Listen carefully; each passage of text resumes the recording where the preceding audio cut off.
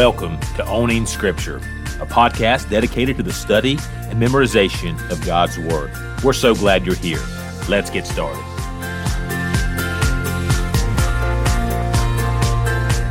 Well, hey friends, welcome to episode 5 of the Owning Scripture podcast. My name is Andy Lackey, and so glad to have you with us here today.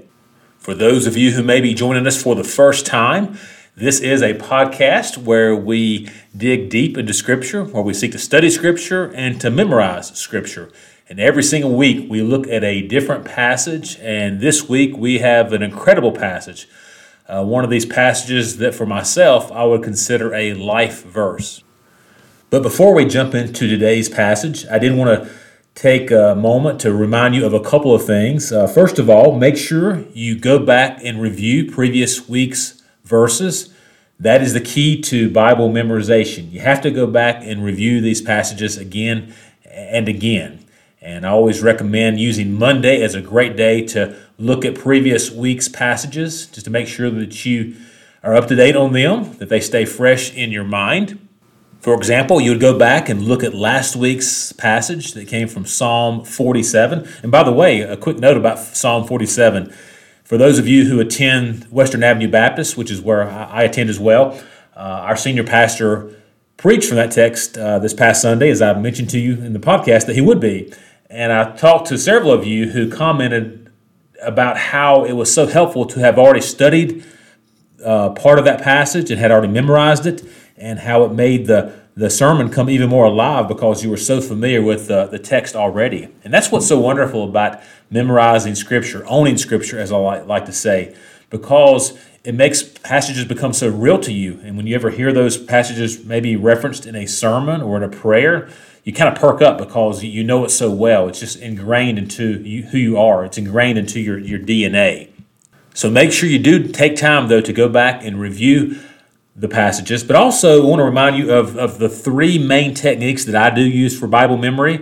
I won't go over these every week, but since we're kind of new in this process, I do want to make sure that I do take time to make you aware of what has worked for me, and maybe this will be helpful to you as well. But first of all, the first technique I use is rote memorization. Every week or every day, actually, I would suggest that you take the passage that you're looking at and just say it slowly 10 times. Just say it over and over, slowly 10 times.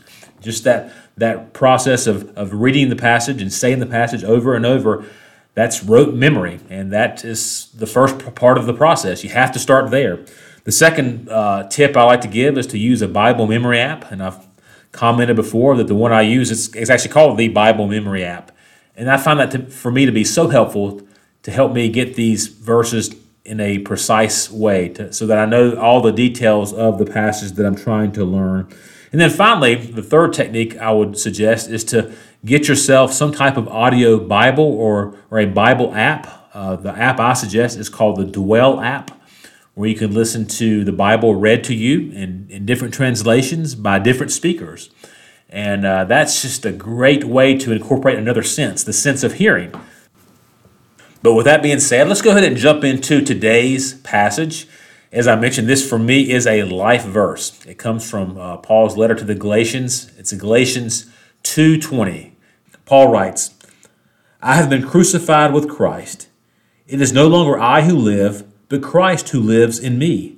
And the life I now live in the flesh, I live by faith in the Son of God, who loved me and gave himself for me."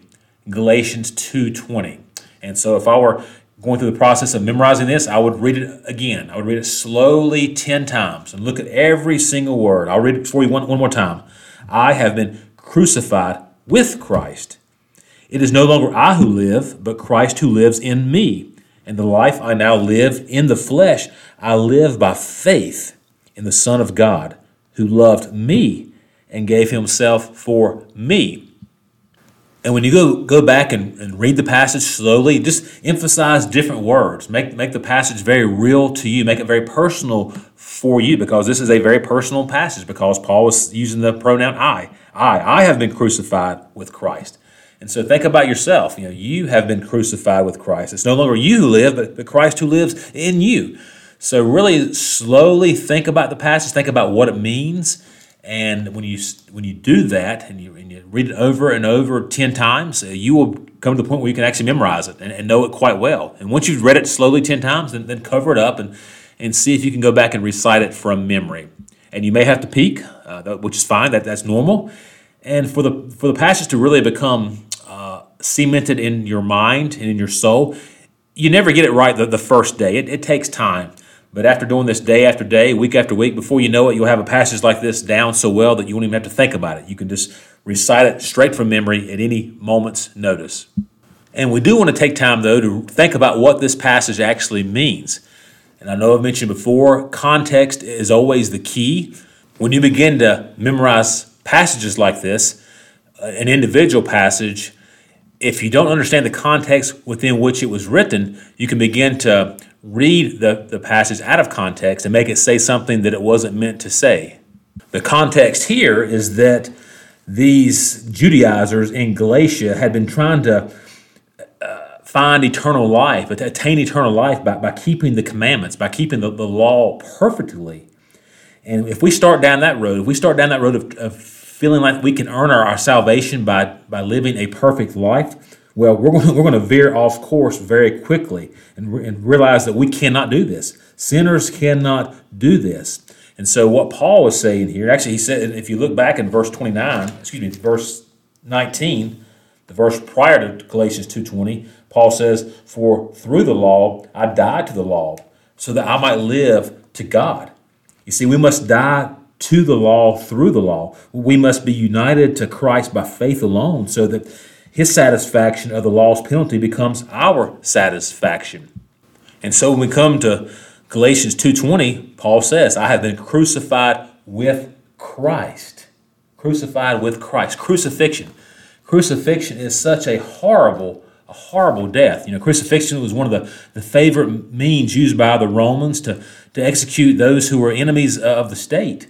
And we've read before about how horrible crucifixion is. I mean, they would nail someone to this cross and leave them there to hang. And sometimes it would take days before the individual would actually pass away. And the way they would eventually die is they would suffocate when their legs became so weak that they could no longer push up to push breath into their lungs. And they would suffocate.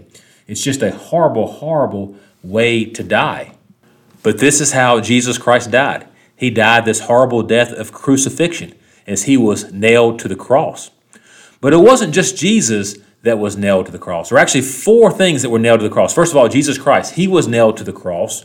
But we also know from over in the Gospel of John that there was a sign that was nailed to the cross above Jesus that said, "Jesus of Nazareth, the King of the Jews." The third thing that was nailed to the cross was the debt of our sins. We see that over in Colossians chapter 2, verses 13 and 14. Where it says that our sins were set aside and that they were also nailed to the cross. And now when we come to Galatians 2:20, we read that we were nailed to the cross. We who are in Christ, we have been crucified with Christ. So what does that mean? What does it mean that we have been crucified with Christ? Well, I think what it means is that our old sinful self, which was at war with God, that it's now gone. That this bondage that we had to slavery and this bondage we had to darkness has been lost. It's been removed because we have been, I guess in the spiritual sense, spiritually speaking, we have been crucified along with Jesus Christ. And because of that, that's why Paul can go on to write that it's no longer I who live, but Christ who lives in me. You see, Christ lives in us. We have been united to Christ. We now have this union with Christ. Christ is the center of our being. You see, followers of Jesus Christ are not people for whom Jesus is a part of their life. You see, followers of Jesus are people for whom Jesus is their life. He is the center. He's like the hub of the wheel. An analogy that I like to use quite often is to imagine that you have a wheel and you have a hub in the center of a wheel, and there's these spokes that go out from that. And Jesus Christ, he is to be the hub. He is to be the center of our lives. And all the other spokes of our lives, whether it be our family, our occupations, our hobbies, all those revolve around Jesus Christ, who is the center. Paul said something very similar over in Philippians chapter 1, verse 21, where he said, "To live is Christ." To live is Christ. Christ, once again, he is the center of our being. And this is such a powerful picture. The fact that Jesus now is living in us in such a way that the life we now live in the flesh, that we live in our body, we live by faith in the Son of God. We live by faith in Jesus. We live by faith in Christ. So what does this mean practically as to how we live our life on a day-to-day basis? Well, it means that we live our life trusting in Jesus every single minute of every single day. That we trust in Jesus to lead us, to guide us, to direct us according to his word, and by the power of his Spirit living within us. This is the abundant life. This is true life. Jesus Christ crucified with us. It's no longer I who live, but Christ who lives in us. And so we live by faith every single moment, in the good times and the bad times of life, through all the different circumstances of our life. Whether it's in our homes, whether it's in our relationships, and all that we do, we live by faith in the Son of God who loves us and gave himself up for us. And that's how Paul ends this verse, by saying that I live by faith in the Son of God who loved me and gave himself for me. This truly is one of the most powerful sentences in all of Scripture, as we're reminded that the God of the universe, the God who created all of heaven and all of earth, loves you, and he loves me. What sweet music this should be for all of those who are in Christ, all of those who would call themselves Christians. So I would just challenge you this week to study this verse every single day, to meditate on it, to soak in it, to live by it as you proclaim to the world. And you also proclaim to yourself that I have been crucified with Christ. It is no longer I who live, but Christ who lives in me. And the life I now live in the flesh, I live by faith in the Son of God who loved me and gave himself for me. Well, that will do it for this week. Don't forget to hit like and subscribe, and also please share with your friends. We'll hope you have a great week, and we'll see you back here next Tuesday. God bless you.